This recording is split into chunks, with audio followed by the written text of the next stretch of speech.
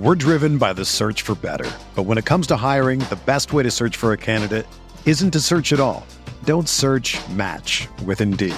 Indeed is your matching and hiring platform with over 350 million global monthly visitors, according to Indeed data, and a matching engine that helps you find quality candidates fast. Ditch the busy work. Use Indeed for scheduling, screening, and messaging so you can connect with candidates faster.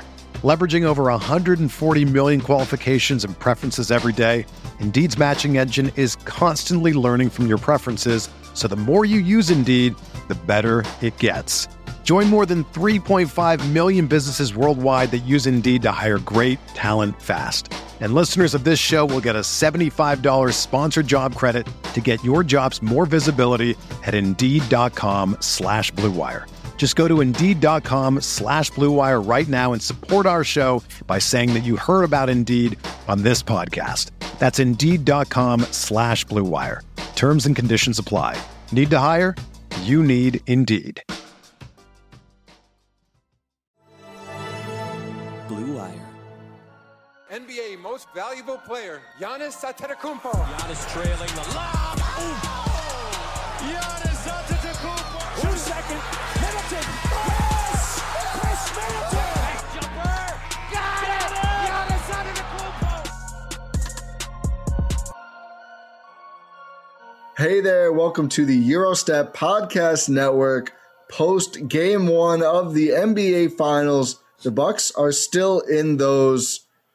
They're now down 1-0 in those after losing 118-105 to the Phoenix Suns in Game 1. I am Ty Windish of the Eurostep. I am joined, as always, by my young co-host on the Eurostep podcast, Rohan Kadi, and both hosts of the Win in 6 podcast, Adam McGee and Jordan Tresky. Fellas, how's it going? Okay, I want to preface this by saying, if anyone thinks that I'm an idiot for not knowing who Mark Maron is, tweet me. I think you're going to get some tweets. This is, we've had some back and forth. We got sidetracked. People think we probably come in, get ready to podcast. We talk about the game. Sometimes Game 1 of the finals, it turns out no, that's not how we prepare. Speaking of Mark Maron, Bucks fans have to be asking WTF after that Game 1 loss. You know what I mean? Yes, Jordan. I have no idea what that means. Jordan just got us back on track with a cultural reference, which never happens. It's usually the opposite. So, yeah, they lost. They lost. I think for me, it was more of a frustrating than a disheartening loss. The Bucks were in it until, maybe 3 minutes left was the last Phoenix run that really put it away. Single-digit lead for the Suns late in the fourth quarter. And then a Bryn Forbes pull-up one-legged two-pointer contested may have happened. We're going to talk about Forbes. But a couple other things happened too. But this was that would be more disheartening, I think, if we all agreed the Bucks played really well for 42 minutes, and then that happens and they lose. I didn't think they played all that well this game. I thought the opening was strong. I thought there was some good moments. The headline for a lot of people outside of, folks who haven't paid attention to the Bucks all playoffs, saying that their playoff run is over. Listen, the way they lost Game 2 against Brooklyn, this playoff run is far from over, and this was a much less disheartening loss than probably any loss in the entire Brooklyn series, quite honestly, or maybe any loss in the Atlanta series too. But yeah, it's just the Bucks didn't play all that well. I didn't think they executed very crisply. They looked like the more tired team, which they were, and they lost. And Phoenix defended home court for one of the 2 first games, which is fine. So, Adam, I'll throw it to you first. What were your overall takes on the game? My overall takes is I feel like I have a list of positives, and I'm not trying to go out of my way to be that guy. I generally don't feel like I end up being that guy. That we, as a whole, we've had quite a few losses in this playoff run. This feels different. It feels different. Now, one part of that is the Suns are good. The Suns are really good, and you've got to tip your hat to how good Chris Paul was, for example. Chris Paul in particular. I think the Bucks did a pretty good job on Devin Booker, and if he wasn't bailed out on quite as many calls as he was, I expected Chris Paul to get the whistle. It was actually Booker who got the friendliest of the Suns whistle. But I just think there's a lot there the Bucks can work on. And the flip side of that is, I don't know, I felt like I was like on some sort of trip or something in the third quarter because all of that was so bad. And then yet, even now, you look at the box score and you're like, they were outscored by 8 points in the third quarter. But that was really, you know, they started the third quarter flat after, I think, a good first half where if they hadn't missed every shot from inside 3 feet, they would have been like 5 or 6 points ahead going into the break. And they came out, they started a little slow, and they really looked like, you know, a boxer who just gets stunned and spends like a couple of rounds on the ropes, a couple of rounds just looking for the clinch, trying to hang on.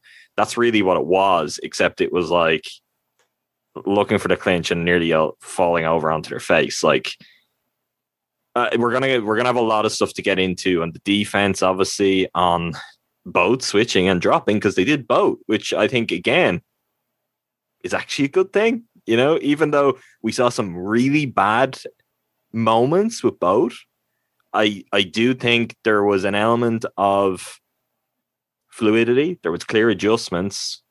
They got back into the game to have like a half chance late on because they went Giannis at the 5 and because they really kind of, you know, they might have adjusted a little too much, a little too soon. I think that's something we've talked about again before. They might have overdone it, but I think there's a lot good there. The third quarter was a nightmare, and I think that will come into a lot of stuff.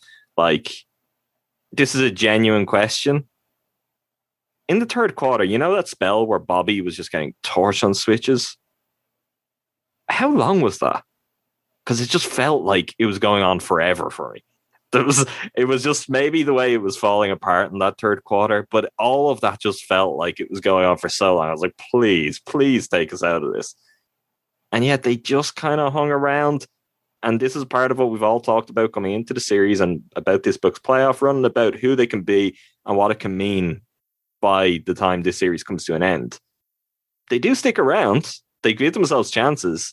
They could have been a lot more kind of sharp, tidier, more clinical with countless opportunities. And this game would have been there to win. They didn't have that. They were still close, but it's game one. It's game one. We are very well practiced at seeing this team lose game ones. And I think there is a lot they can take and learn from and move on to game two in a better place.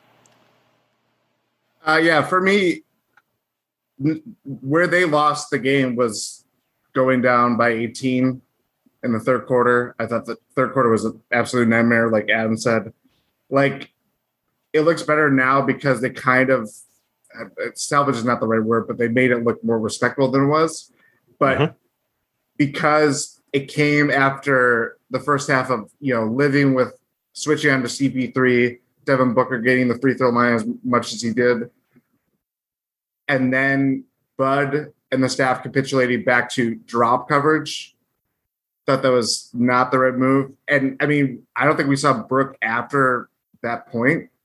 Don't think that's the right move either. I don't think this is where it gets like, because I tried to keep off Twitter as much as I could during the game and just kind of take it in for what it is. And I was kind of confused by like how much focus was on the Bucks defense being the problem in the first half.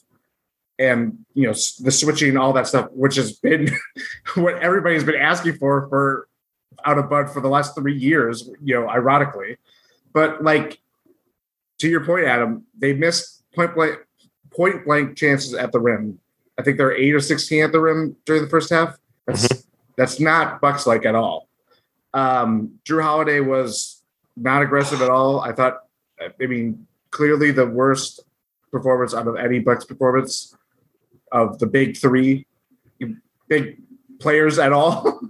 I just thought I thought that the start of the third was just kind of where they kind of try to overcorrect where things started to kind of lose the plot at the end of the first half. And that the last 2 minutes of that half was just like, what the hell is going on here? Yeah, I felt like they tried to overcorrect that, and in the process, they kind of lost the rope, and then they go back to playing really small and switching and all that stuff. And at that point, it was too little, too late. It was a feel-out game. Realistically, this was a Yeah. feel-out game, and that's what we've seen the last couple of series from Milwaukee. Even every single series this postseason, realistically, like they've lost the last 3 now, and even the first one, it was was that an overtime game? It was against Miami? overtime. Yeah. Ages ago. But we've seen this consistently throughout the Milwaukee Bucks this postseason. I'm not saying it's a good trend, but we've seen them take game one as sort of like okay, how far can we push? How far can we push until it sort of breaks? Now, you don't want to go till the breaking point, right? That's not really advised. That's been happening. But if you want to remain positive, you can say that they learn from these game ones and say, oh, this is what we can do. This is what we can't do. It's sort of like the Ty Lue adjustments. And Ty Lue takes it to a whole nother level by going down 0-2 in the postseason every single series. But then they always claw their way back. Now, I'm not comparing Ty Lue to Mike Budenholzer. Ty Lue is one of the greatest just adjustment coaches ever. Just absolutely incredible for performances from his teams. But it's that same sort of approach. You're getting to know your opponent, because this isn't like they lost game one. Sure, the series isn't over. It's still a 7-game series. You have to treat it like one. And it seemed like that's what Milwaukee was doing. Again, not the best way to really approach this if you're pushing it towards the brink every single game one. But usually it's led itself to decent results. Drew Holiday, 3 shots within the circle on offense, which is not enough considering how good he is there. Also, it's not very good that he was 1 for 3 on those looks. Mm-hmm. He also attempted 5 Pay more tribute shots. to Milwaukee with a 4 of 14 from the field. He attempted 5 other shots. Is that the second time he's done that? I think so, because I feel like I've made that joke before. Feels like the 414th time he's done that. I was wearing my 414 hoodie on the live show earlier, and I wasn't trying to encourage Drew Holiday to go and do that. The shooting line. Yeah. Did everyone change after that? Are we all that superstitious? Oh, Jordan didn't. No, I'm going to burn this shirt after this game right away. I've realized when I started talking about Phoenix, people thinking Phoenix was going to control the series and everything else, I was said that was one of the 2 storylines I think people are going to focus on. The other one, and the guy we should talk about before the end of the podcast, Giannis looked really good, all things considered. Giannis, I thought, looked spectacular. It wasn't his typical kind of production, but given first game back from the hyperextended knee, I think at one point he kind of came up and looked like slightly hobbled for like 2 seconds and then kind of just got over it. I think it was a bit more than 2 seconds, though. And then he hit a catch and shoot 3. He did hit a catch and shoot 3, but I don't think he was quite as good. I don't have a problem with this under the circumstances. In the second half, I don't think he was quite as aggressive. It was late, mid to late in the fourth quarter before we really seeing him start driving again. So I think there was a bit of quarters kind of worked where after jamming on it in the third quarter, he was a little tentative, but that's okay under the circumstances. The most important thing to begin with Giannis, he was a +1 in 35 minutes. The Bucks won the game when Giannis was on the floor. So if you can play him a little bit more, if he continues to improve, you're in a much better spot than you are to begin with. And I mean, you don't have to look around at some of the things they had to go to when he was resting and when he had to sit more often than he usually would to see just how this got wrong so fast. But that's one of, the very obvious things. 35 minutes, that was right where we talked on the pregame earlier. You nailed it. I thought closer to 30. I was going to give collective credit. I'm No. humble. I know that's not your style, but Thank you, Ty. I'll take it now. And I think in playing those kind of minutes, winning the game when he's out there, that's more than I could have hoped for given where we were a week ago.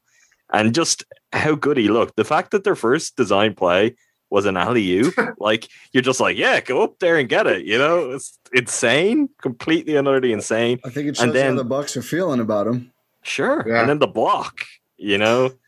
So that's obviously if he'd come out and he'd looked terrible, or if he'd got hurt and had to leave the game, this is a depressing podcast, and I'm not finding too many positives. But I think with that being positive number one, you can then find a lot of other good stuff. Yeah, I want to follow up quickly. I know, Rohan, you've got something, but I said not his typical production. Still, 20 points on 6 for 11 shooting, 17 rebounds, 4 assists, 2 steals, 1 block for Giannis. Also 5 fouls in his 35 minutes. And that 7 to 12 at the line is worth mentioning, because he was getting those shots off at 9 seconds on the fans count, and he was looking pretty good by the end of the game. He was. Also, just to mention, Drew Holiday shot 4 of 14 from the field, game 3 against Brooklyn. So it did happen before. At least I won that one. I wasn't going to say it. You did that. But yes, on to Giannis.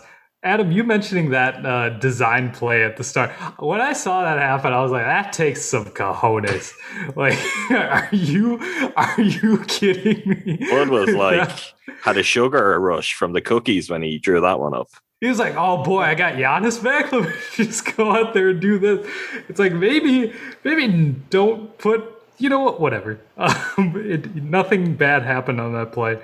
But wow, that is some Sam Cassell-esque cojones right there to make that play.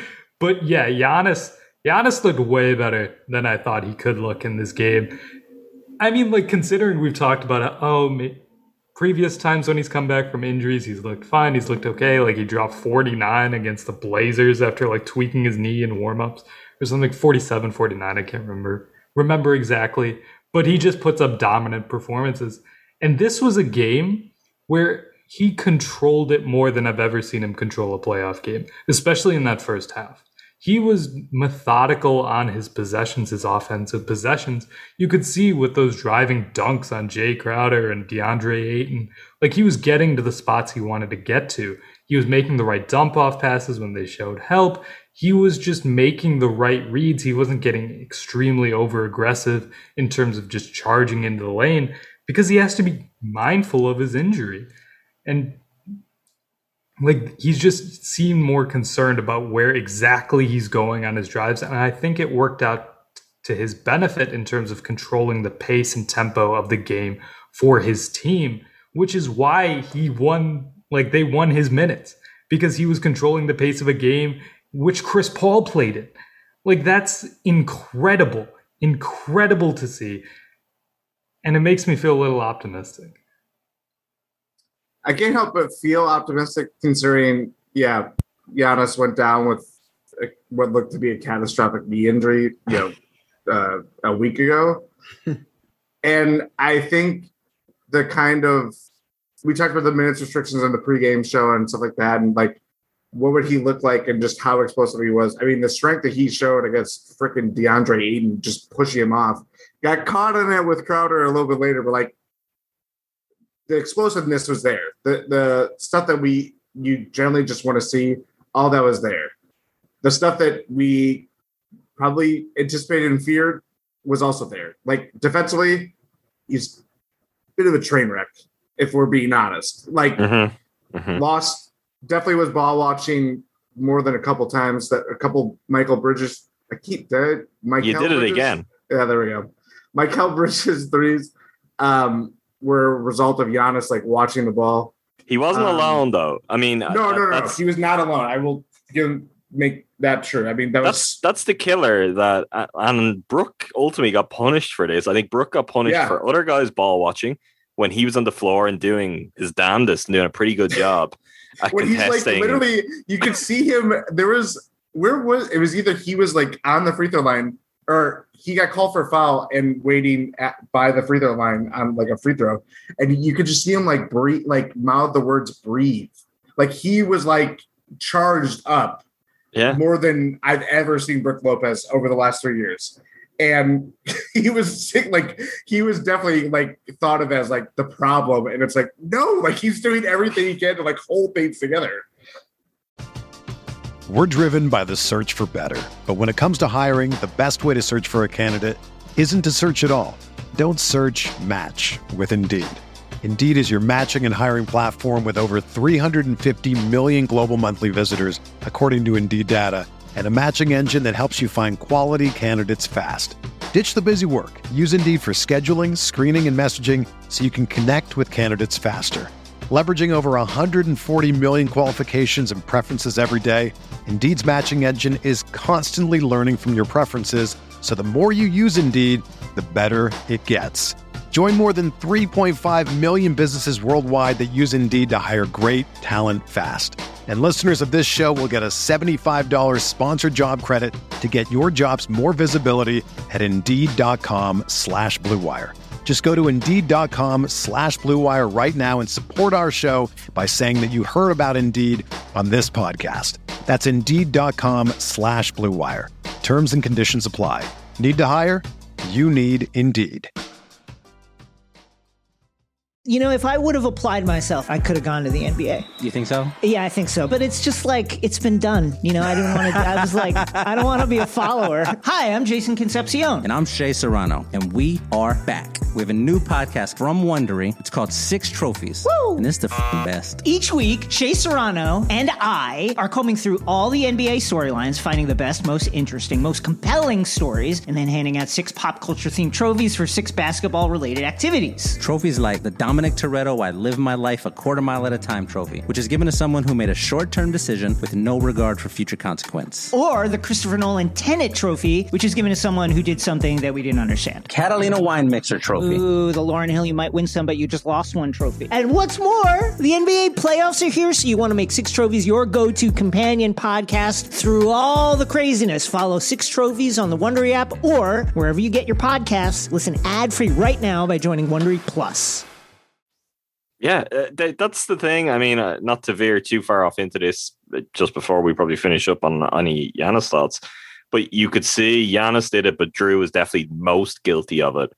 Just constantly being like, I have to watch Brook. I have to watch Brook when he's defending on ball. I have to be ready to go and help. When in reality, no, you don't need to help. If Chris Paul is going to make a tough mid-range shot with Brook Lopez draped all over him, tip your hat.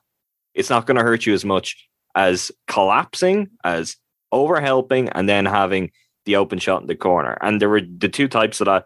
Drew was twice guilty of overhelping and leaving Chris Paul in the first half. I think both were Chris Paul. The Chris Paul was one Chris Paul in the second first too. half was like, so bad. It was textbook terrible help defense that has killed the Bucks in the playoffs before. Like, literally the one guy that the easiest possible pass for Booker, you're not helping aggressively or effectively enough to interrupt the pass. So, like, you're just kind of leaving CP3 to come over like you're going to help.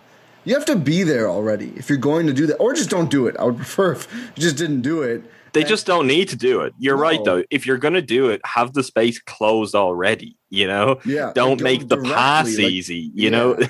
It's got to basically turn into a double team on him. You've got to feel that kind of intensity of pressure. It can't be your half there. You're just in a no man's land, which is really what happens. It's got to be a game plan thing, too, because then if you're going to do it, I think you should just pre-rotate back over to CP3. And if you leave a Crowder, even a Bridges, certainly a Craig open for a split second longer, you'd rather recover to that guy than Chris Paul. Like, Chris Paul's way too good of a shooter. So, and I don't think it is a game plan thing. I just think Drew has always done this as a Buck. Like, he's not as good of a off-ball defender as he is on. He gets too antsy. He wants to be back on the ball. He's terrific on ball, of course, but the Suns are running him through 2 screens every possession, getting him off the ball, and then that's where you can exploit him defensively. And I think, you know, I get that it's hard. I get that you want to be in on the play, but that just made it so much easier for Phoenix to score. I agree. I didn't think Lopez was that bad switching in the first half. I thought there were issues.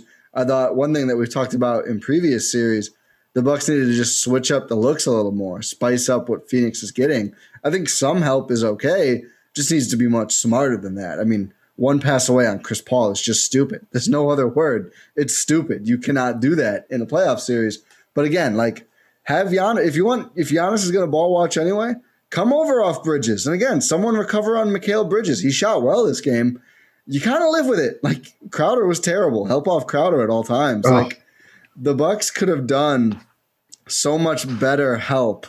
Adam called out on the pregame show. Also, we keep mentioning the pregame I called show. it without calling it at all. Is what I did because I didn't want to risk the Rohan jinx. Happy birthday, Jay Crowder. This 3 is up for grabs.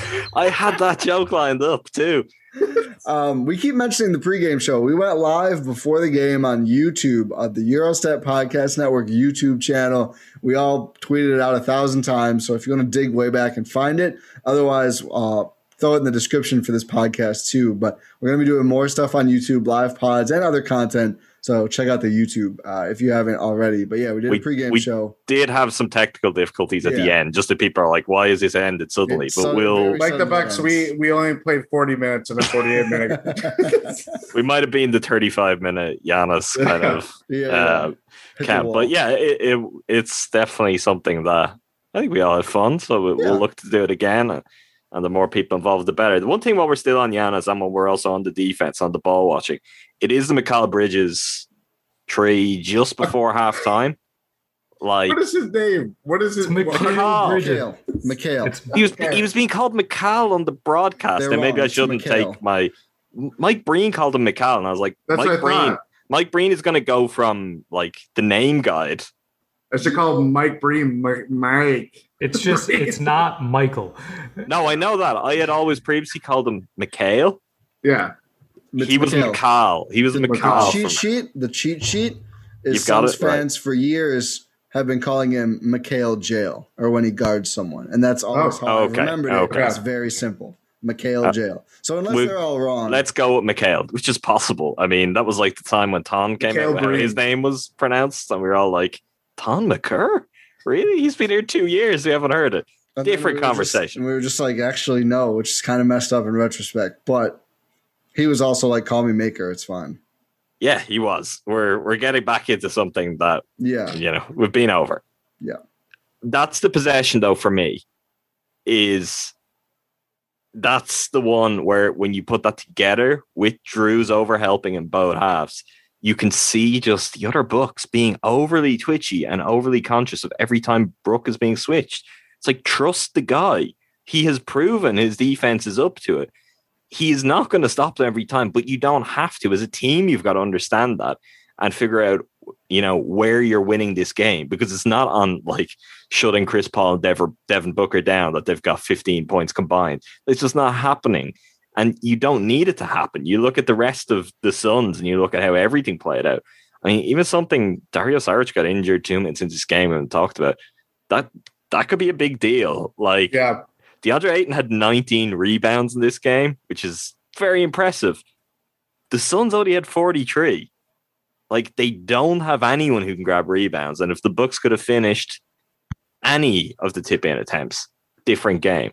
But As for Giannis, like, a lot good there. The ball watching, let's not pretend that, Giannis just had a weird night where he's ball watching. This is something that he does. It's something he does off ball. But I do think there was something very noticeable about everyone was jumpy when Brook was on ball against those guys, where it's just a conversation they need to have, where it's like, if Chris Paul makes a mid-range shot, if Devin Booker, and also that's crucial because they weren't looking to take pull-up trees, and that isn't what they do. So don't give up a wide open corner tree when all they're looking for is the two every time. If they want to take Brook for two, let them take Brook for two. It's ironic because that's ultimately what the drop coverage does. The whole principle that's been 2 years. Yeah, you have to live with some ugly makes. Yeah, Drew Holiday sings the praises of Brook Lopez. I mean, he's talked glowingly about Brook's defense and just why it's so, underappreciated generally. But like, that's where it gets to me of like, it's not a game plan issue with the Bucks coaching staff or anything like that. You could just see Drew Holiday execution was bad. Yeah, exactly. Execution was just bad. There's no ways about it. The last 2 minutes of the first half, as I said before, and then the third quarter, like the that stretch. To close that loop too, Brook did not play after being pulled from that point on. So neither did Bobby, and that's the other thing I didn't finish. I think Brooke got punished for his teammates overhelping or ball watching, and he got punished for that spell that was really rough for Bobby. Because at that point, it was just like, yeah, we're going small. We're going Giannis at the 5 as much as we can. Like, that was the tipping point, which I understand, and it did work. It got them back into the game. But Brooke was playing really well offensively, even with some misses. Some of the shots Bobby gave up too, even. I know he wasn't fantastic, but like one of the ones, and it was like right after the Devin Booker one?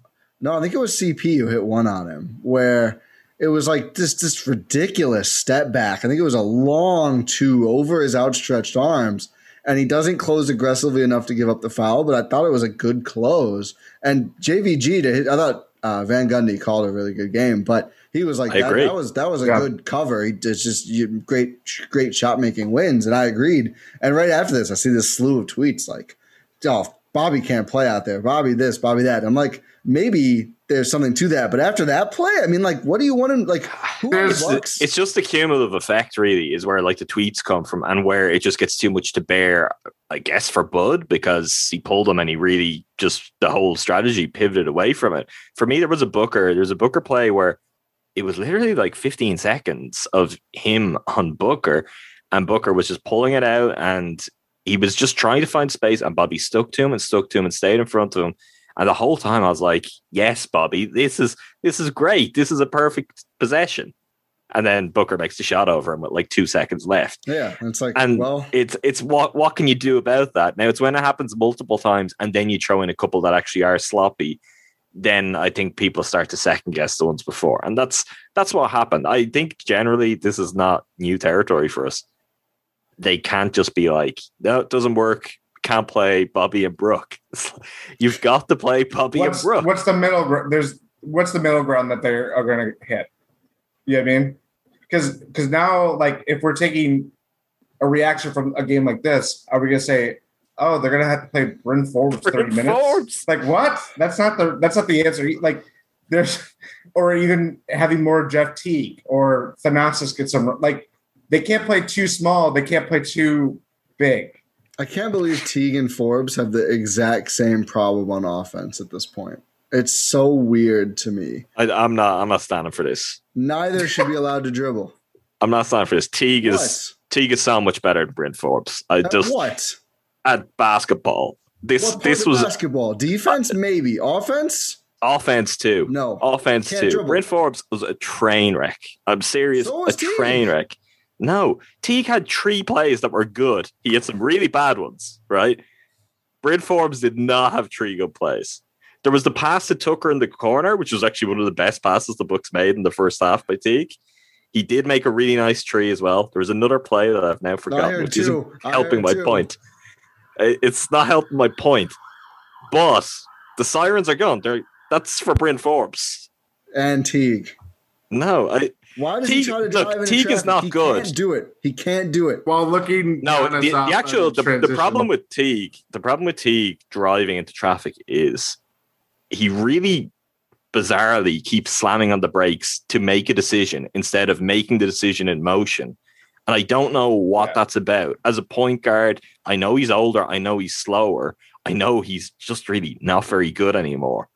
But the pass he made to Tucker, again, which is I feel like no one talks about, is maybe the best Bucks pass of the game, aside from Giannis inside to Pat. Yeah, that's a great pass. That was really good. And he got inside and he found penetration. He made a quicker decision. It's when he gets in and he just like, oh, there's 3 guys and I'm going to stop and think about it. It's like, what are you doing? You can't stop and think about it. Now, Bryn Forbes took the worst shot I've ever seen an NBA player take tonight. It was awful. Can I just say, on its face, this is the most objectively hilarious conversation we have ever had. We are talking about who was worse between Jeff Teague and the finals in an NBA Finals game. It's the finals. This is why it matters so much. They played together. Yeah, that was 7 minutes.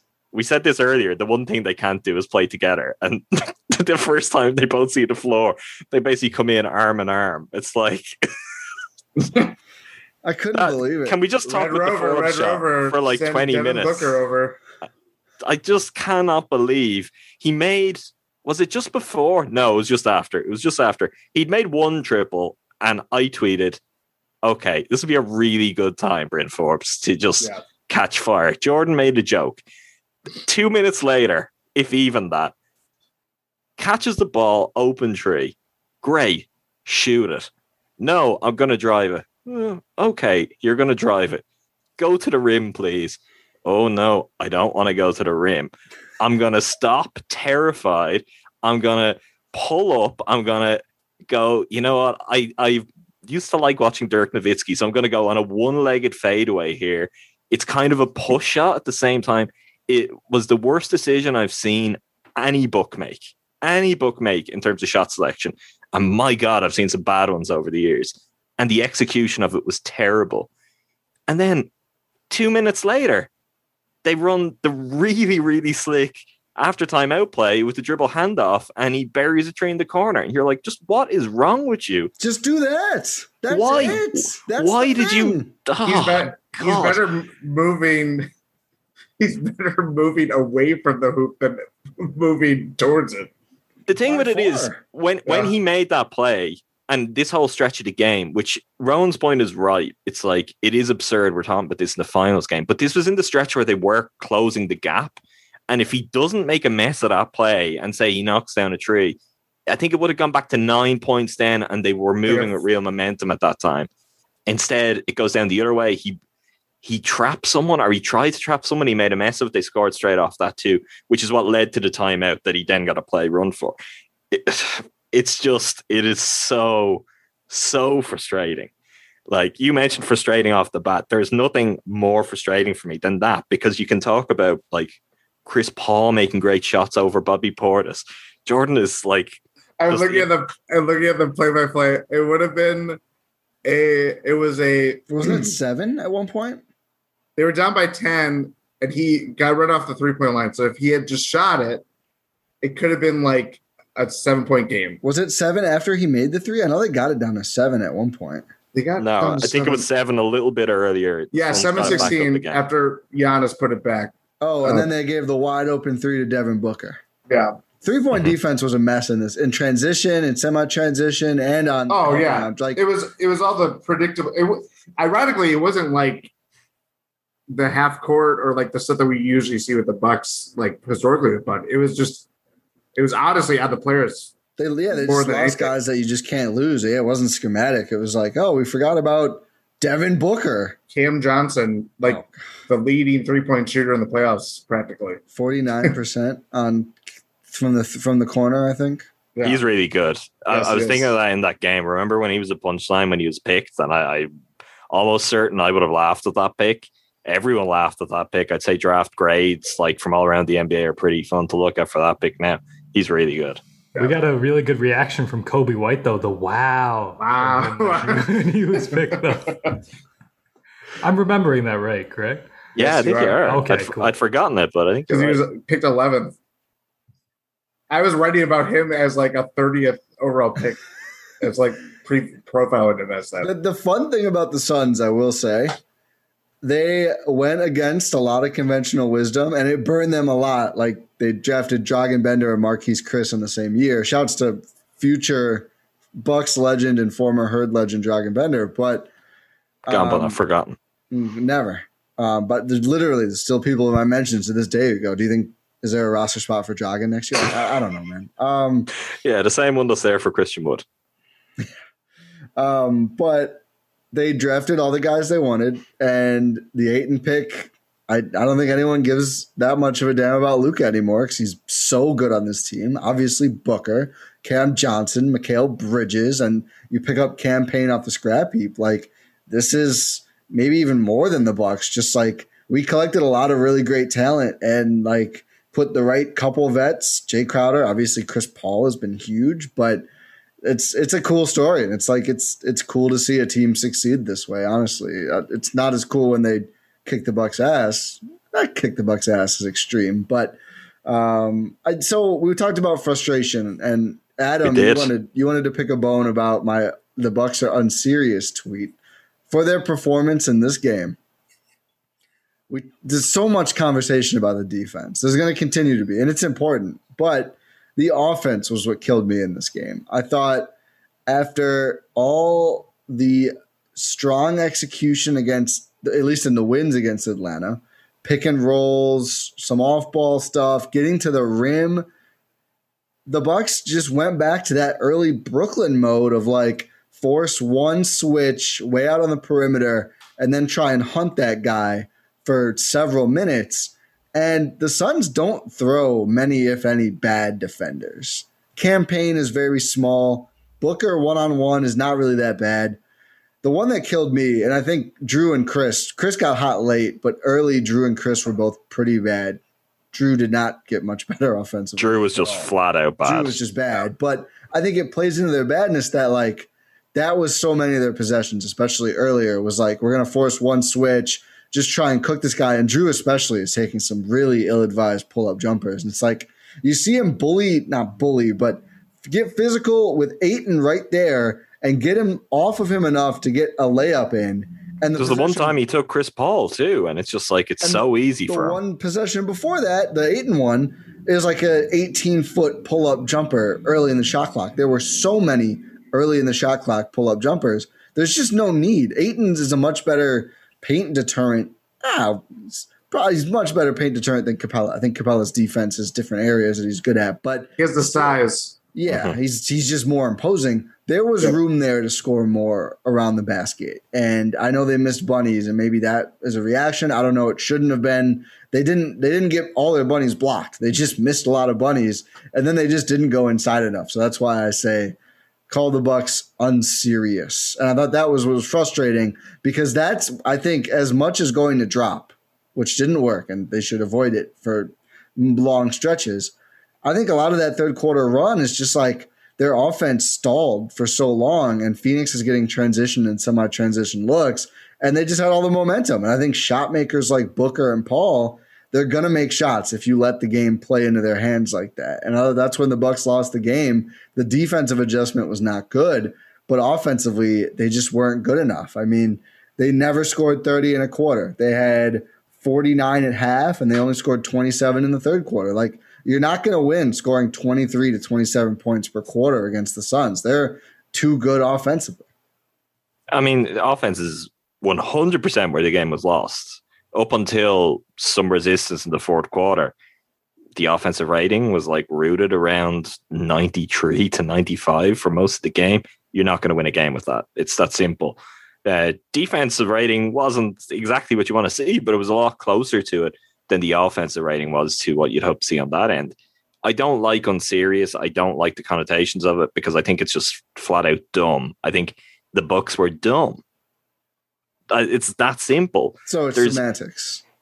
I don't think there's such a difference between the two things that I don't like. Unserious is like that they just cruised out there and we're like, oh yeah, it's fine. Unserious implies like, they're laissez-faire about it. That was not it at all. Forbes takes a one-legged. That's laissez-faire. Bryn Forbes is completely unserious. I have no problem with you calling Bryn Forbes unserious. He was out there. He was way too far out there for my liking. Drew Holiday, Drew Holiday was making possession. Go on. Chris Middleton with the laziest post up of Chris Paul. Oh, yeah. Leaving the ball right in front of him. That is a guy. And again, it was one of these like, that's not a mismatch. Like, thankfully we got Chris on CP3 21 feet from the basket. Let's just post up for a whole possession. And he's just leaving it right in front of him. It's like, if there's one thing that you don't want to do to he just forgot who he's playing against, which is unserious. Like, right. This is the fourth quarter. That was, I think it might have been back-to-back offensive possessions, was that post up and the Forbes shot. And that's when I tweeted it because it's a close game and those are the two possessions you come up with. Like, you just can't do that. And the Bucks continue to do that and then win series. And in the tweet, I said they could still win the series. It's not over. But that was just a very frustrating lack of acuity to me. Is it my turn? Sure. I still will push back on it. I'm saying there aren't moments in there where you're like, what are they doing? But I think more than that, Drew to me was most guilty of it. Going back to the first half, the spacing was bad. That's on everyone. Okay. That's on guys just ball watching on offense too at times, and just kind of flooding towards, let's go downhill. That wasn't there for them. Drew kept driving into bodies and not really doing anything about it. He's just he not lifting his head up, not looking up. The amount of times Middleton was bad in the first half and kind of bad all around, but I think the Bucks were to blame for that. And I think Drew, in spite of the fact he finished with 9 assists, which is, pretty tidy in a box score, there were a lot of times where Drew had just Middleton, say, 1 pass away, maybe 2 passes away. Missed Chris so many times. And they just didn't do it. It's like, are they aware of just how hot Chris Middleton has been recently, and how even in this game he's playing terribly, and then just, he's here again. Like, you just cannot miss those chances to get Chris the ball right now, because he's going to make more of them than he's going to miss. Like, if you find him and he gets those quality looks, and that to me is just dumb. And that is really where I think the majority of the offense from the first half, certainly into the third quarter. Yeah, there are moments. This is another, Rowan's really enjoying this, but this is another we had Bryn Forbes versus Teague as one argument. Now we're having dumb versus unserious. So are we really as optimistic as we might like to think we are? I don't know. But I just think there was a lot there where brain disengaged rather than,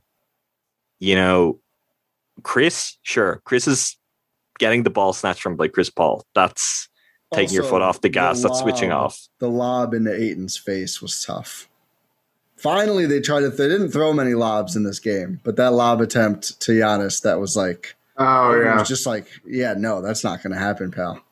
I don't know if you must be used to Clint Capella. I can tell, but not over here. Not over here. Should we settle on middle ground that the offense was just bad? Is that same? And yet they shot their most efficient 3-point, which is performance. So we get to that. That's tough. How about what if they could do? What if they can do that again though? Leaving food on the table. That's what I went with. Are we first. Sure? I said what if. I didn't say they can. Like, I've watched the books before. I'm not. I thought they had a lot of catch and shoot opportunities. I mean, you mentioned all the ones that missed to Middleton. Like, Portis was getting good looks. I mean, Forbes had some that he just didn't take.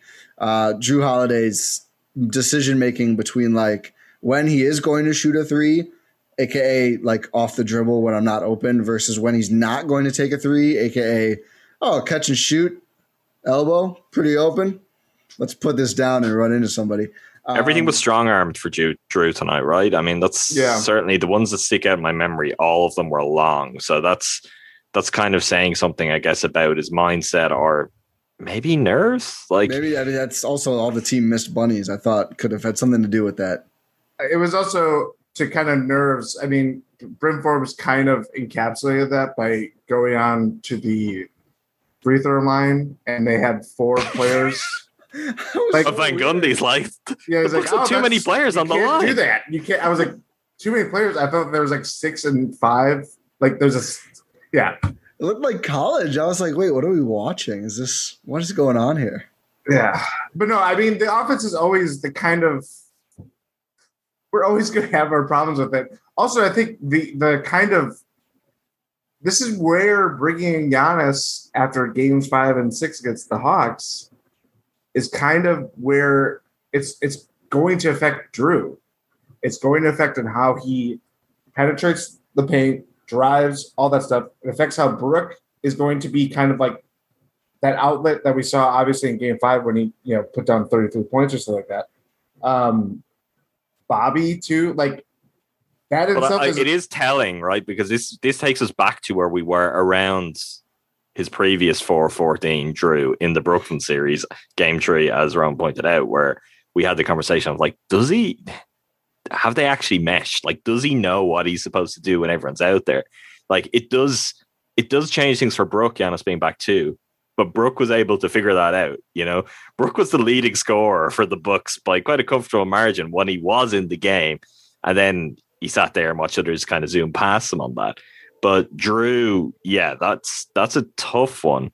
But at the same time, a lot of it is he's taking then jump shots that we've seen him be really inconsistent with anyway.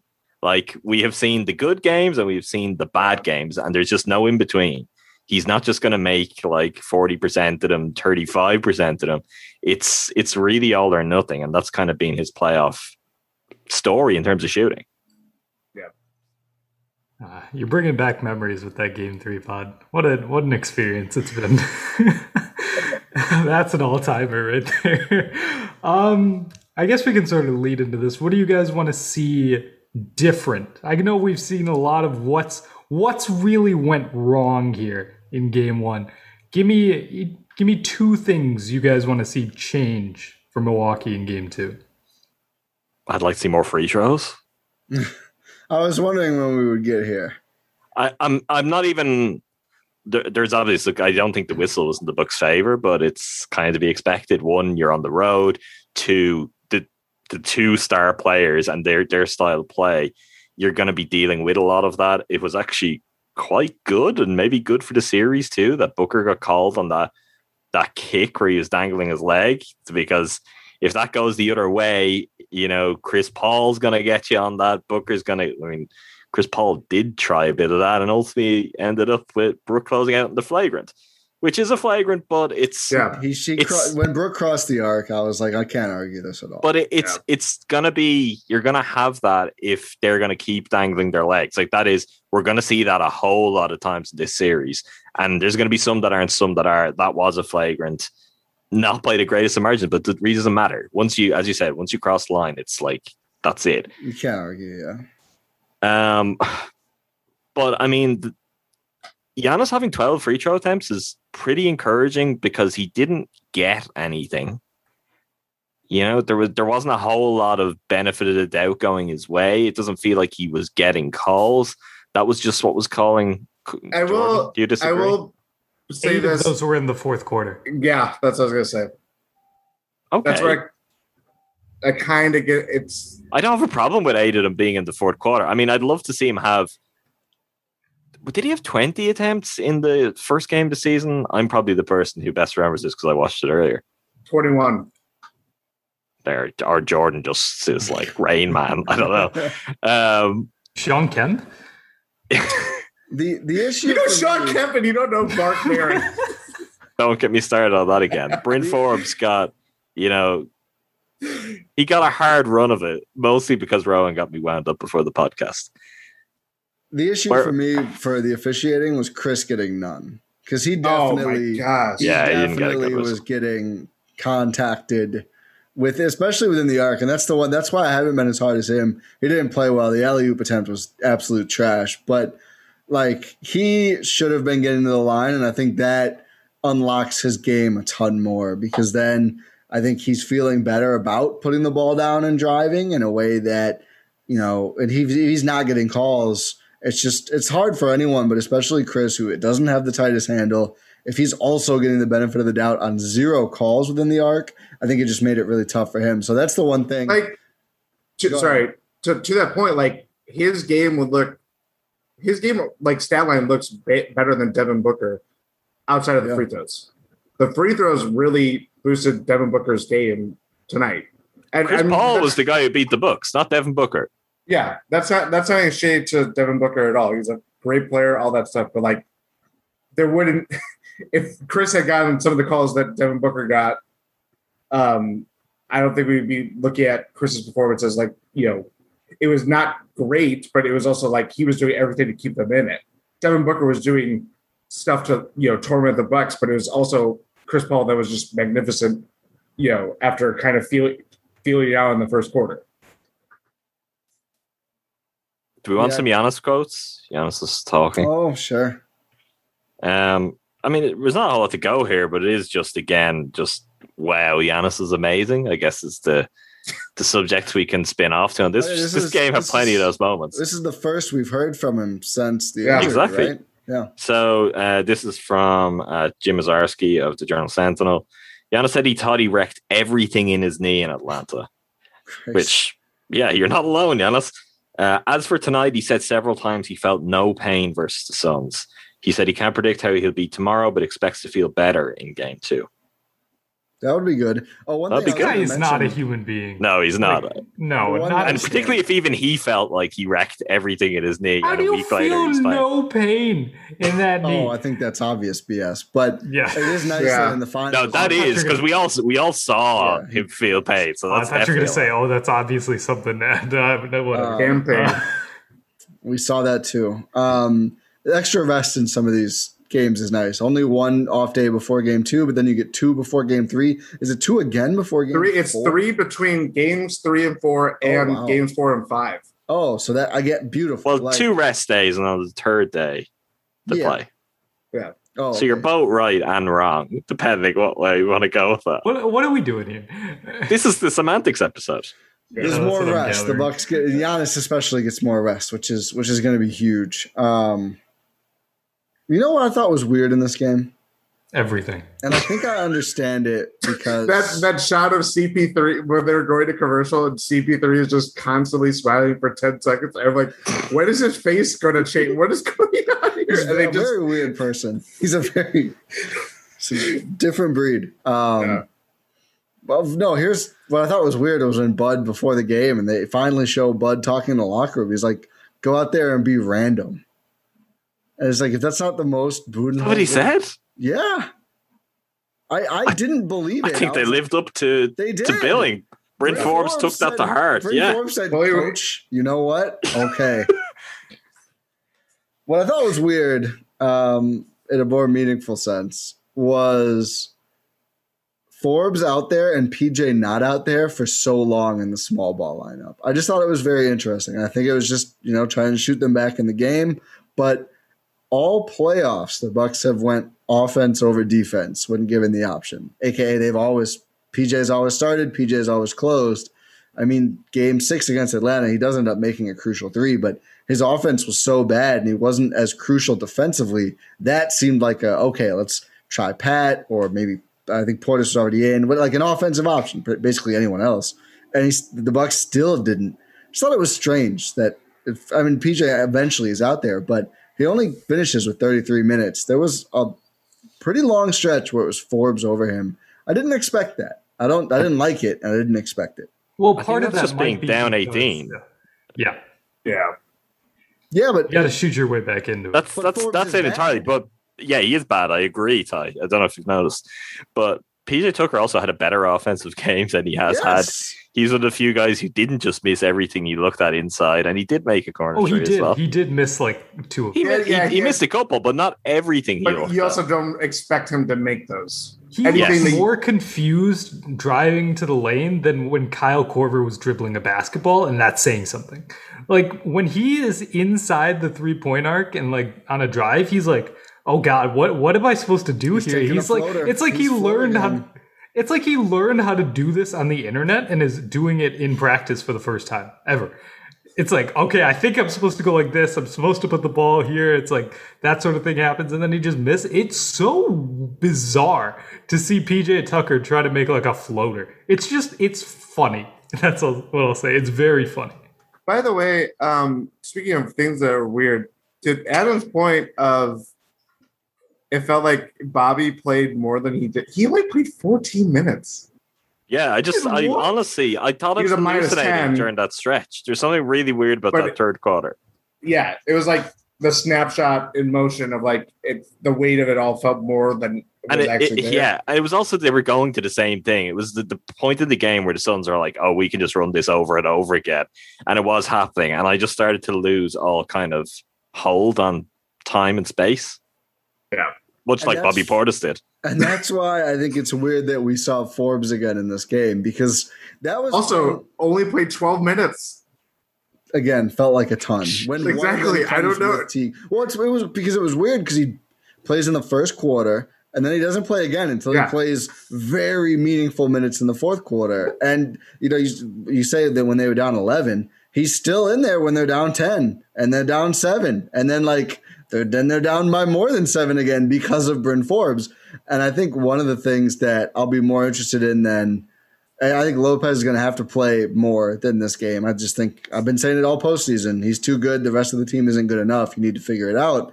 But they had a 3 of 5 Brook game from deep, and they sat him on the bench.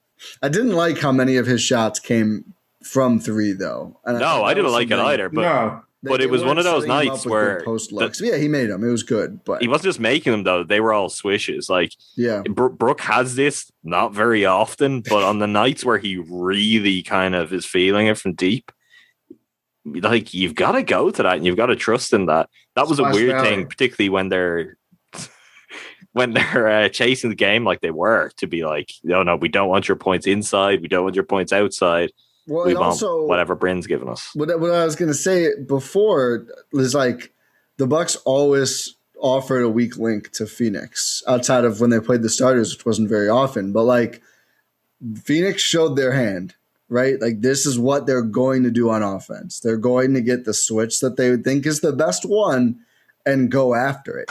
That's why I didn't understand. I wouldn't have done it initially, especially when you get it down to single digits.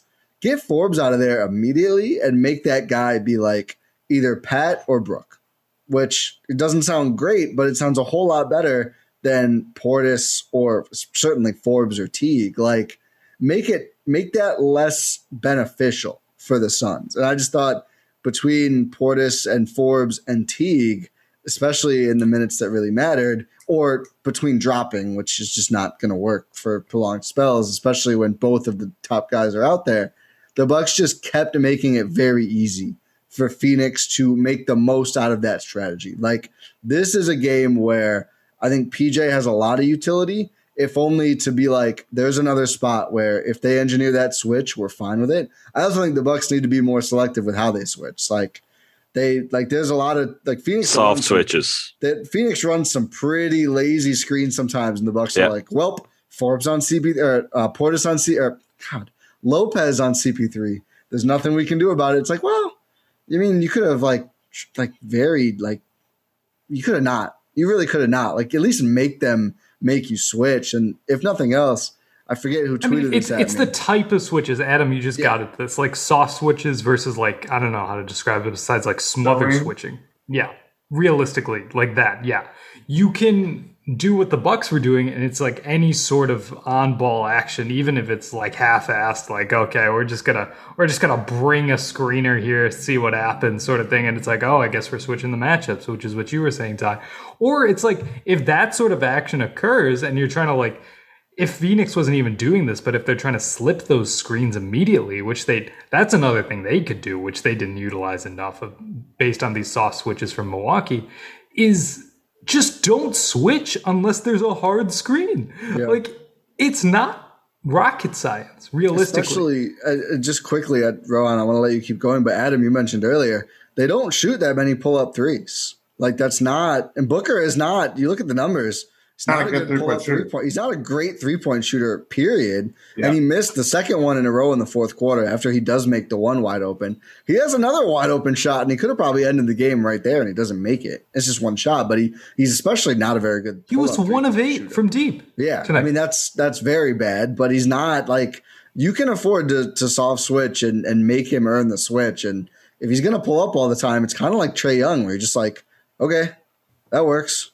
Well, the Bucks did a much better job of fighting switches against the Hawks, even when Trae Young was out and it was like Lou Williams. Yeah. They wouldn't just give the switch as easy as that. And often, I mean, I know it's something that's kind of a staple of what the Suns do, but you weren't seeing quite as much. I certainly didn't feel like of just kind of multiple screens, which is something the Hawks did in a couple of games. And yet I thought the Bucks really showed some kind of tenacity to fight through that and be like, no, we're not just settling for this and letting you play the game on your terms. I mean, the other thing that I was thinking about, even when right back at the start, when Jordan was talking about the drop, I wonder, did they just get this the wrong way round? If you want to play some drop, I think you've got to start drop. Yeah. Because if the switch has failed you and guys have already made shots, it's a really bold move to then say, oh, well, now we're actually going to concede the space to you. Like, and that's ultimately what they did. If you want to drop, I think you've got to drop from the beginning. I mean, we talked a little bit about this on Winning Six, Jordan. Like, I was very much of switch 1 through 4 and let Brooke try to drop. And if they're going to force him into actions, you live with it. You'd then say, okay, you have full go ahead to go and switch that. You know what I mean? Trust Brook to be the quarterback of the defense, which he is. Trust him to basically call the plays, play to play. And I think they just could have done more with that if it was reversed. I think starting switching, I didn't have a problem with it. I thought they were getting some pretty good stuff out of it. They were hanging in there. The Suns are making tough shots, but that ultimately did die off. It got messy, though. When they started to mix and match and they're going back and forth, it's like when you go through a rough spell with the switch, that is not the time to then go drop and be like, you know what? You were making that when you had a defender in your face. Yeah, maybe it's not the ideal primary defender we want, but now we're just going to concede the space to you and say, yeah, go on, try and make that mid-range jumper. So I thought that was a weird element to it. And if they want to mix and match, I'd consider looking at how they start and maybe pivoting with that. It was an overreaction to the tough shots that were being made. Like, because realistically, we've talked about this already, but that's the type of shot you want to give up, is a contested mid-ranger that takes the entirety of the shot clock. Like, because that's what Phoenix was, they were hunting for it, and they were getting those shots. But in the grand scheme of things, that's not going to work out well for them. If it's the entire shot clock is just taking a contested 2. It's just they were making all of those shots, and Milwaukee was like, oh, shit, I guess we got to change this up a little bit. The worst part is they weren't. Booker and Chris Paul were combined 8 for 19 from the field in the first half of this game. And yet they also combined for 8 assists because even before they went to the drop, the Bucks are seriously overreacting and getting twitchy and going, oh, we need to go. It literally, and I know I invoke this comp all the time, but I'll just never forget it.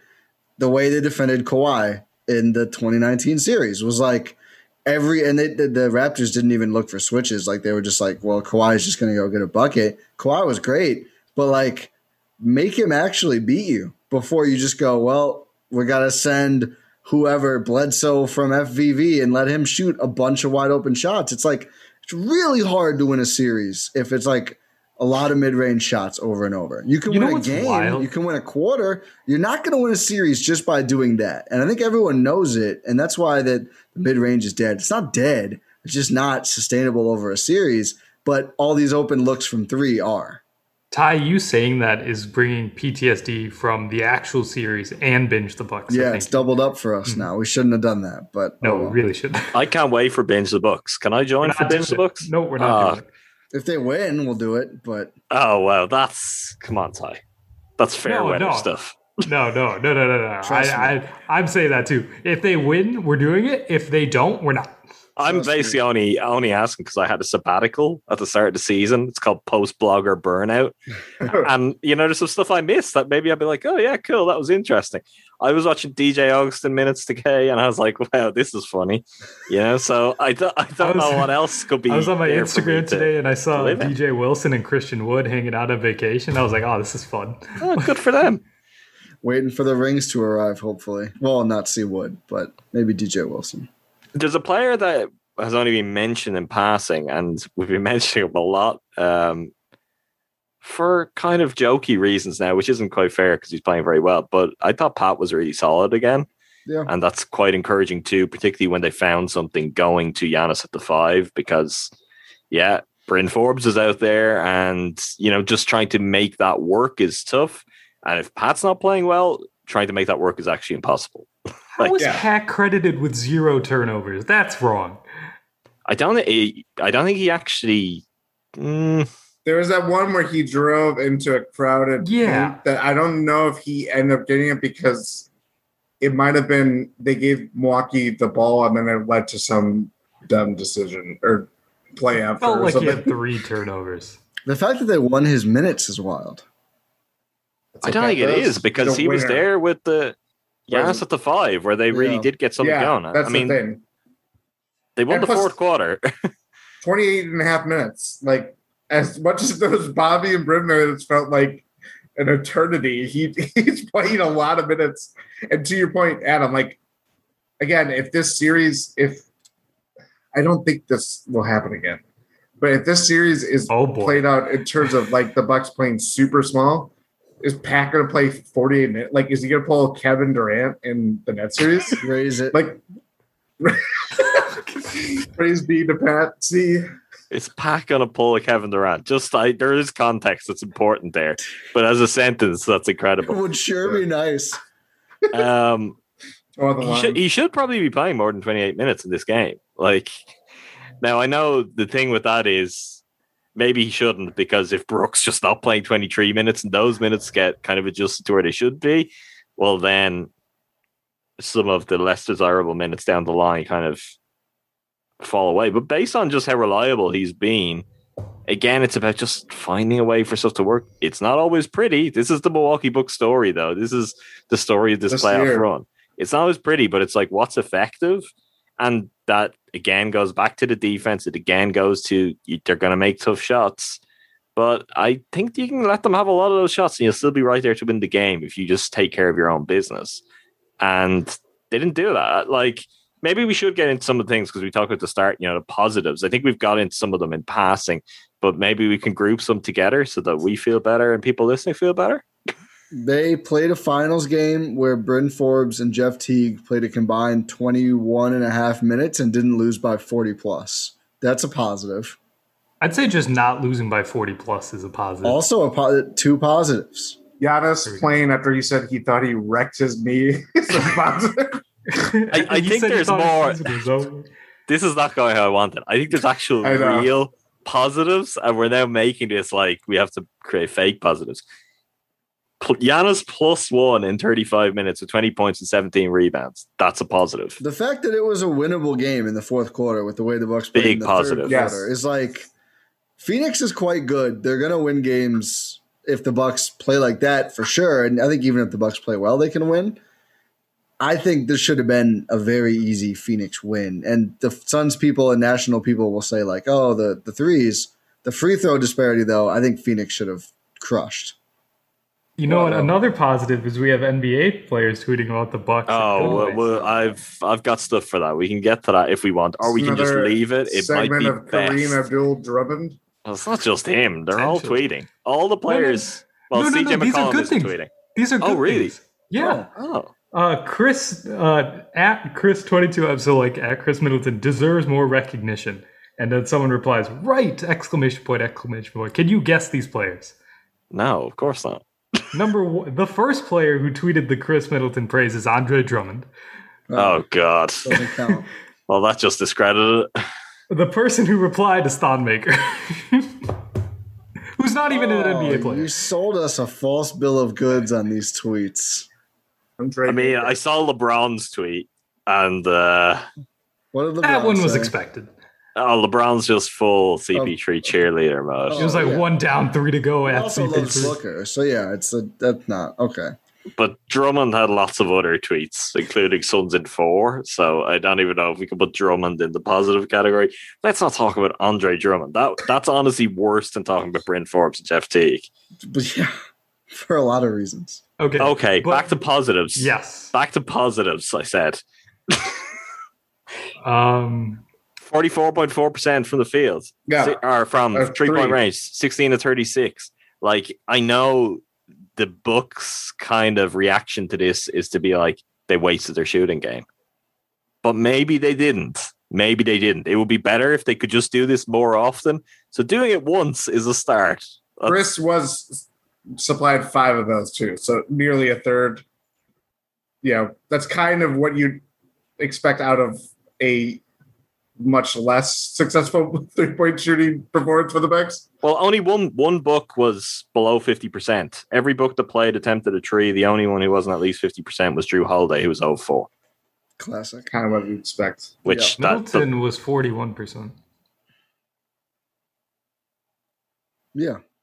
Sorry, he was 5 of 12. Oh. I was looking, I basically zoned out of Middleton because I just saw 5 and I was like, that's good. So you are correct. He is just below. Good. It is good. But above 40%, I'm not going to fight about anyway. No. But yeah, we can adjust to 40% if Rowan wants. I have no problem with that. Points in the paint. The Bucks lost this by 2. I actually think this is a positive. I would be a lot more concerned if the Bucks had won the points in the paint battle here. They just got to make some of those tips. And they need to keep going there. I think they shied away from it. the offensive glass is there for them as we knew. And I actually don't think Ayton has to be off the floor for it to be there for him. Like, he grabs a lot of rebounds. I think he's getting too much credit as a rebounder, though, because his teammates just are terrible at rebounding. Well, like, he's the only guy who can get one. Yeah. So I don't think it's the same him getting 19 rebounds as Giannis getting 19 rebounds when Giannis has to fight with someone like Pat Connaughton. If Pat Connaughton was on the Suns, he'd have like 12 rebounds a game. Like, that's something that I wasn't quite prepared for, is that I think the glass is always a big opportunity for the Bucks, but I really think it's there for them. So the glass is it's half full. Yes. DeAndre Ayton's rebounds. It was. I mean, they need to go for they need to go for those like Ursan style tip-ins, but it actually, oh boy, that might have a new meaning. They need to go for those. Like... Let's keep going quickly. They lost a lot of those tip rebounds that they had been getting for a lot of the playoffs. Like, there were a couple that PJ had that just, the Suns have more energy in this game. And I think part of it is the rest disadvantage. I think part of it is just they weren't working hard enough. And I think the Bucks lost a lot of life in that third quarter and just got disheartened by all the shot making. But I thought the Bucks lost a lot of 50-50 balls, more than 50% of the balls. But I did think it was funny, like the TNT crew was like, or not TNT, ABC crew was like, it's Ayton with number 17. And it's like, yeah, the ball bounces and like it's him standing next to Mikal Bridges, who just walks away and he just. Or I will say Campaign had a good box. They like pointed out Campaign having a good box on it. They're like, he did. Ayton did it again. It's like the ball literally, it's Drummond rebounds. I mean, Drummond is better, but like Drummond just racks up these crazy numbers because A, he's tall, and B, he shoots 40% at the rim. So every time he misses, he just grabs it again. It's another rebound. Ayton's not like that, but Ayton's a good rebounder, a really good interior player. I actually think the worst part about switching for the Bucks was not what the guards did. It was that they weren't equipped to handle Ayton on the backside. Like, they didn't get between him on the rim. They didn't flop enough. There wasn't enough big guy help. Like, that to me was the bigger issue about the switching. I'd just like to say Rohan is going to be fined and suspended from the podcast for that. He's still recovering, hiding. In shame, I hope, bro. I have no idea what you're talking about. I didn't hear it live. That's for the best. Back. I can't wait. Oh, well, yeah. Let's not encourage people to go back and check the tape. Let's keep moving. Okay, so can we go back and answer the question I asked like a million years ago that no one ever answered? What was it? Was it good? Adam gave one answer. What should we see? Then someone did answer it. Oh, no, you did. You gave me one half of it. So change. What do we want to see change? Drew Holiday having a good game. Yeah, he was terrible. I mean, I don't want to say like the difference is in one player because I don't think that was necessarily the case here. But I think Drew just being more respectable, just kind of. And that I messaged Adam during halftime. I was just like, you couldn't get a good read on him in the first half, and it just never changed. Like, he was kind of just, for someone that's kind of always has this like feel of being poised and composed and all that stuff. Even when he's like playing terribly, he just didn't have a feel for the game at all. And I know he had 9 assists and 3 turnovers, but like, again, something that felt like more than he actually had. I felt like every turnover led to like, it was definitely a live ball turnover and just easy buckets for the Suns.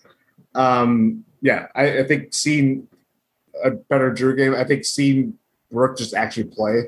I don't think the Bucks are not going to win this series if Brook Lopez plays 23 minutes. Yeah, I don't think so. Drew also 6 of those assists were first half, so only 3 across the last 2 quarters.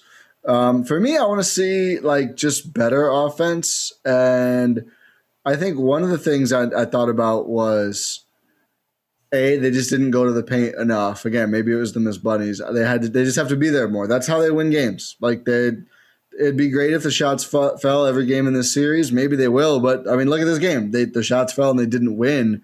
This team they're big. It's a big team. They need to score in the paint. They need to dominate the paint, but also like they need more off-ball movement. Like you mentioned earlier, yes. Adam, the Pat Connaughton pass from Giannis. Like Drew needs to be better, but maybe like let's get someone else moving around when Drew is driving, aside from his pick and roll partner, if even that player was moving. Like that's Pat maybe is the best at. Dante was also pretty good at this. Is like finding the right space, even when there is, Drew and another big in there.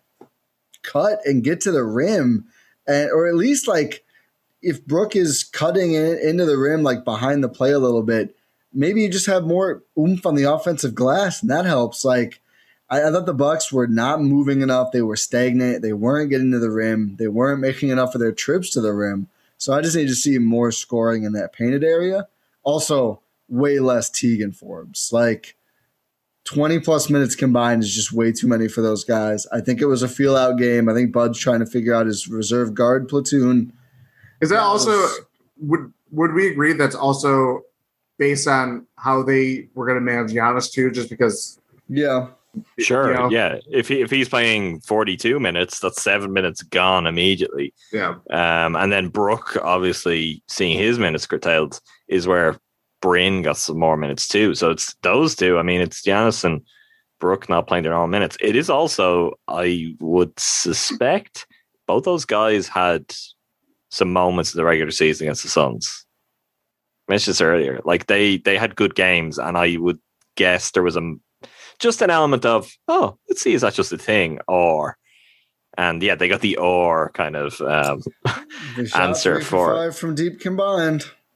They won Teague's minutes. They won Teague's minutes. There was really bad stuff in the Teague minutes, but I will stick to there was some good stuff. I'm not saying Teague is good. I'm not saying to play Teague, but I do think there was a marked difference in what Teague brought to this game than Forbes. Now, Rowan's point is 100%. If we're talking about this and this is something really important, what are we even talking about? But to go back to something you said, I actually meant to bring this up on the pregame on YouTube. When I was watching those games earlier, I was really struck by, I don't think the Suns are good at defending movement. Like, I don't think basically any of them, because Chris Paul is old and slow now. Devin Booker just does not look comfortable with it. I don't think DeAndre Ayton is good at it. So in those regular season games, when the Bucks just start to whip passes around and when you have guys constantly cutting, it opens up in a hurry. Like, I really think that's something I would just try and pass and move this team to death.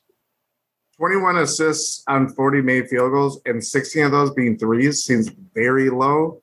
Like, yeah. I'm not saying the Bucks are a good three-point shooting team, off the bounce, especially Chris.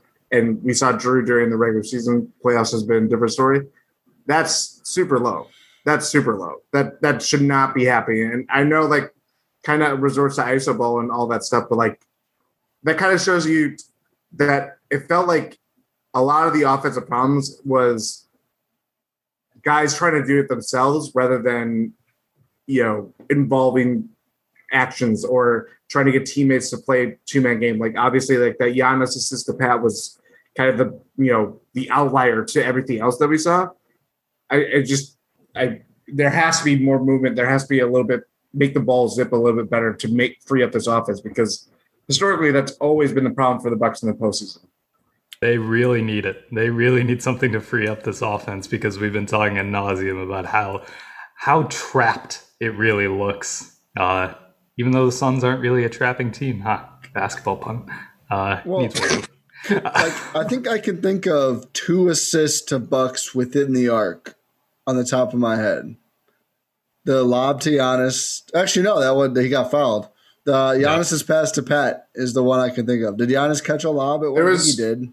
There was the leak out from Brook that Drew hit him early on. Leak outs. They got leak outs. They got it early, and then it kind of went. I was like, why are you not doing that over and over? Well, maybe in part because I think the Suns. Brook also didn't play for most of the second half, and he was the guy who was getting ahead of the play and doing that because Ayton just was not interested in getting back. Like, maybe go with that some more. And also, there was a couple of times where I felt like, I saw Chris do it once, but also Drew kind of 2 or 3 times. It wasn't with Brook. It might have been with Giannis once, where they're looking and it's like, yeah, I'm not sure on that pass. If the pass is there, make the pass. There's ugly turnovers in other areas, but if there's like low hanging fruit, quick 2 points possibly there, I don't mind that risk not every possession, but a couple of times per game when it's clearly something that was there for them compared to some of the other things like just driving into traffic and then losing the ball there.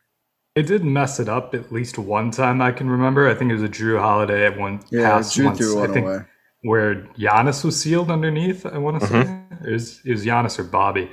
And he lofted it too high, and the Suns had time to like double team that and just recover. So you got to be smart about it realistically. But yeah, I echo everything you guys have said. It's just there's got to be a lot more movement on the offensive end. You got to stick with your guns defensively, see what happens. You got to shorten the rotation a little bit. But other than that, I think we all can agree that we're feeling decently optimistic about the Bucks' chances in this series. Still, we got a lot of good things, as Adam wanted us to focus on, because there were good things to glean from this game one of the NBA Finals. I'm not gonna make you guys do score predictions. I hope you're happy. Well, let's just talk about series, like where we're at series. Because, for example, I picked Bucks in 7, as you did, Rowan. I know you were Bucks in 6 / there was a bit of hedging in there, Ty. I noticed you dropped Bucks in 7 a couple of times too. What? I think I did once. Bucks in 6 is my call. Still. Okay. For me, this is a take care of home court series. I thought, and still not impossible that they could grab one of the first 2, but I don't have a problem if they just win all their home games and we get to a game 7. Particularly considering this team has become we're just going to close this out in the road team, which is not something I expected, but something I touched on winning 6. Like the pressure for a home team in a finals game 7, not to be underestimated. And when the Bucks have shown an ability to come up big on the road in closeout games, if that's the position they ended up in, I wouldn't hate it. I wouldn't hate it. And to get there, you can lose badly again in game 2. Don't think they necessarily will, but you've got to win your home games. And with that in mind, like this is where the game won, and for all that was bad, I don't think this is the end of the world. I really don't. It feels like a missed opportunity with the way Phoenix shot and how close it was late, despite how the Bucks played. But I certainly agree. But I think if you don't get game 2, then Bucks in 7 is like that's the only real way for. I can't see the Bucks taking 4 straight against Phoenix. That feels overly optimistic. I mean, I couldn't see the Raptors taking 4 straight against the Bucks in 2019. I was just thinking about that series. True, but I also see the magic adjustment that allows Milwaukee. No, for sure. I'm being facetious. I don't really believe it. That would be like, did someone get hurt kind of thing? Yeah. Yeah, I mean, like, Chris Paul had something. It looked like he jammed his left hand or finger. He has a ligament tear. Yeah, and his right hand too. Oh, yeah, that's right. Yeah, he's. This is kind of what his. Looks like he's prepping for a boxing fight. Yeah, but I mean, Floyd Mayweather was there tonight, right? Was he?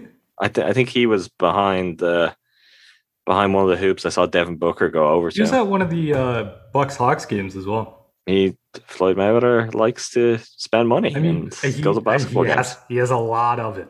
Yeah, he's got a lot to spend. Floyd, if you're listening, he's not. I don't know. Well, Floyd, if you're listening, I'm sorry. Going with that one. He tapped out after that just untoward joke that Rowan made earlier. Let's move on again. But yeah, I think we're all feeling pretty good. Do we have anything else here? Or should we wrap this up? Well, I did take the silence. Did Jordan weigh in on series thoughts? And did Rohan? I still think so. I still think Bucks in 7. Wait, I don't know if we want to hear from Jordan, who picked Suns in 7. I'm the black sheep of the podcast. No, I think outside of correcting the execution mistakes that they made on both offense and defense, trusting in players that got you there, I think that's kind of where I'm going to hit home tonight. Yeah, I think that's, I don't know. Still Suns in 7. Or do you feel better about the Bucks? I mean, that's the thing about the Suns is that, like, I think you said it earlier, where it's like they are what they are. There is no imagination, or what is it? there is no illusion to them. Illusion. Sure. An allusion to something. I wish it was no imagination. That would be better. But there is no illusion. But they're just like a complete team. They're from 1 to 8, 1 to 9, I guess. They play their way. They don't play any other way, despite this being the second fastest game that they played in terms of pace of the playoffs. Interesting note. But I just think they are just – I don't know what else to say about them other than they just are impenetrable. At times, it seems like they just play their game. They're a sound team. They're a really good team. Ultimate respect. Heading into this, I thought there was a chance that either with Giannis out or first game back, that the Suns would just like buzzsaw the Bucks. Like at home, a lot of energy, a lot of time off. You know, if they shoot well or get to the line, one or the other, and they did one or the other, that, you know, maybe they just, tear this thing open. And I swore I wouldn't reconsider my take on the series after game 1, but I was open to that possibility. Again, the way the Bucks played, especially that third quarter and just offensively throughout, the fact that it was this close, I'd almost look at the Suns as less dangerous. They'll beat you for sure, but they did not overwhelm the Bucks in this game, and I think they had room to. I think that's exactly it, though. They're really good. They're really good on both ends, but I don't think they're going to tear you apart with their offense, and I don't think they're going to suffocate you with their defense. They're just going to be completely, they're going to be there on both ends all the time, just good enough that they should keep the scoreboard ticking over. Sometimes that fails on them. That they should just stop you just enough. But I don't think it takes a superhuman effort to beat them, but you've got to be on your game all around. You've got to be good. You don't have to be great. And that's been a problem for the Bucks at times, just to be good on both ends and put a game together. But I think if they can put 4 of those games together, they can very easily walk away from the series and an NBA championship. That's the type of optimism we like to see here as we end this post-game 1 of the NBA Finals episode here on the Eurostep Podcast Network, still a part of the Blue Wire Podcast Network. You know what everyone listening here should go do? Leave a 5-star review so we have more to read out. Please, come on. There's another thing that, just in case you forget, that they should do is they should go and subscribe to the YouTube channel so that if we decide like game 2, we're doing another one, that people know and they already have done everything they need to do to get it. Same name as the feed on YouTube. Make sure you go subscribe. That is a great call, Adam. Thank you. That was a lot of fun doing that pregame show. Hopefully we can get some stuff figured out and do it a little bit better so it doesn't just end unexpectedly. But it was still a fun time nonetheless, and we got a lot of good interaction there, so that was great to see. But yeah, hope you enjoyed the show. If you did, make sure you are subscribed on your podcast platform of choice. Leave a 5-star review. Like I mentioned earlier, check out all of the content across the Blue Wire Network. Go Bucks. It might be a little somber, but it's still, they're still in the NBA Finals. It's one game, but go Bucks. Keep that energy, and we will talk to you next time.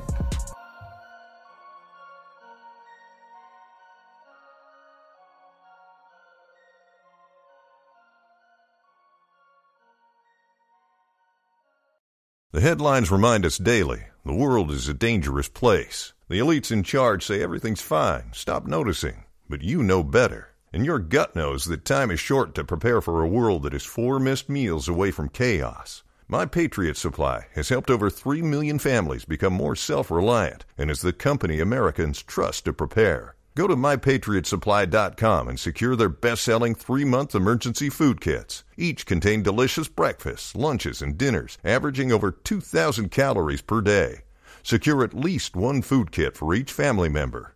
For a limited time, save $200, plus get free shipping on all their Ready Hour 3-month emergency food kits. You're not ready if it's not Ready Hour Foods. My Patriot Supply also has solar-powered generators, water filtration units, biomass stoves, heirloom seeds, and critical survival gear. Shop MyPatriotSupply.com today. MyPatriotSupply.com.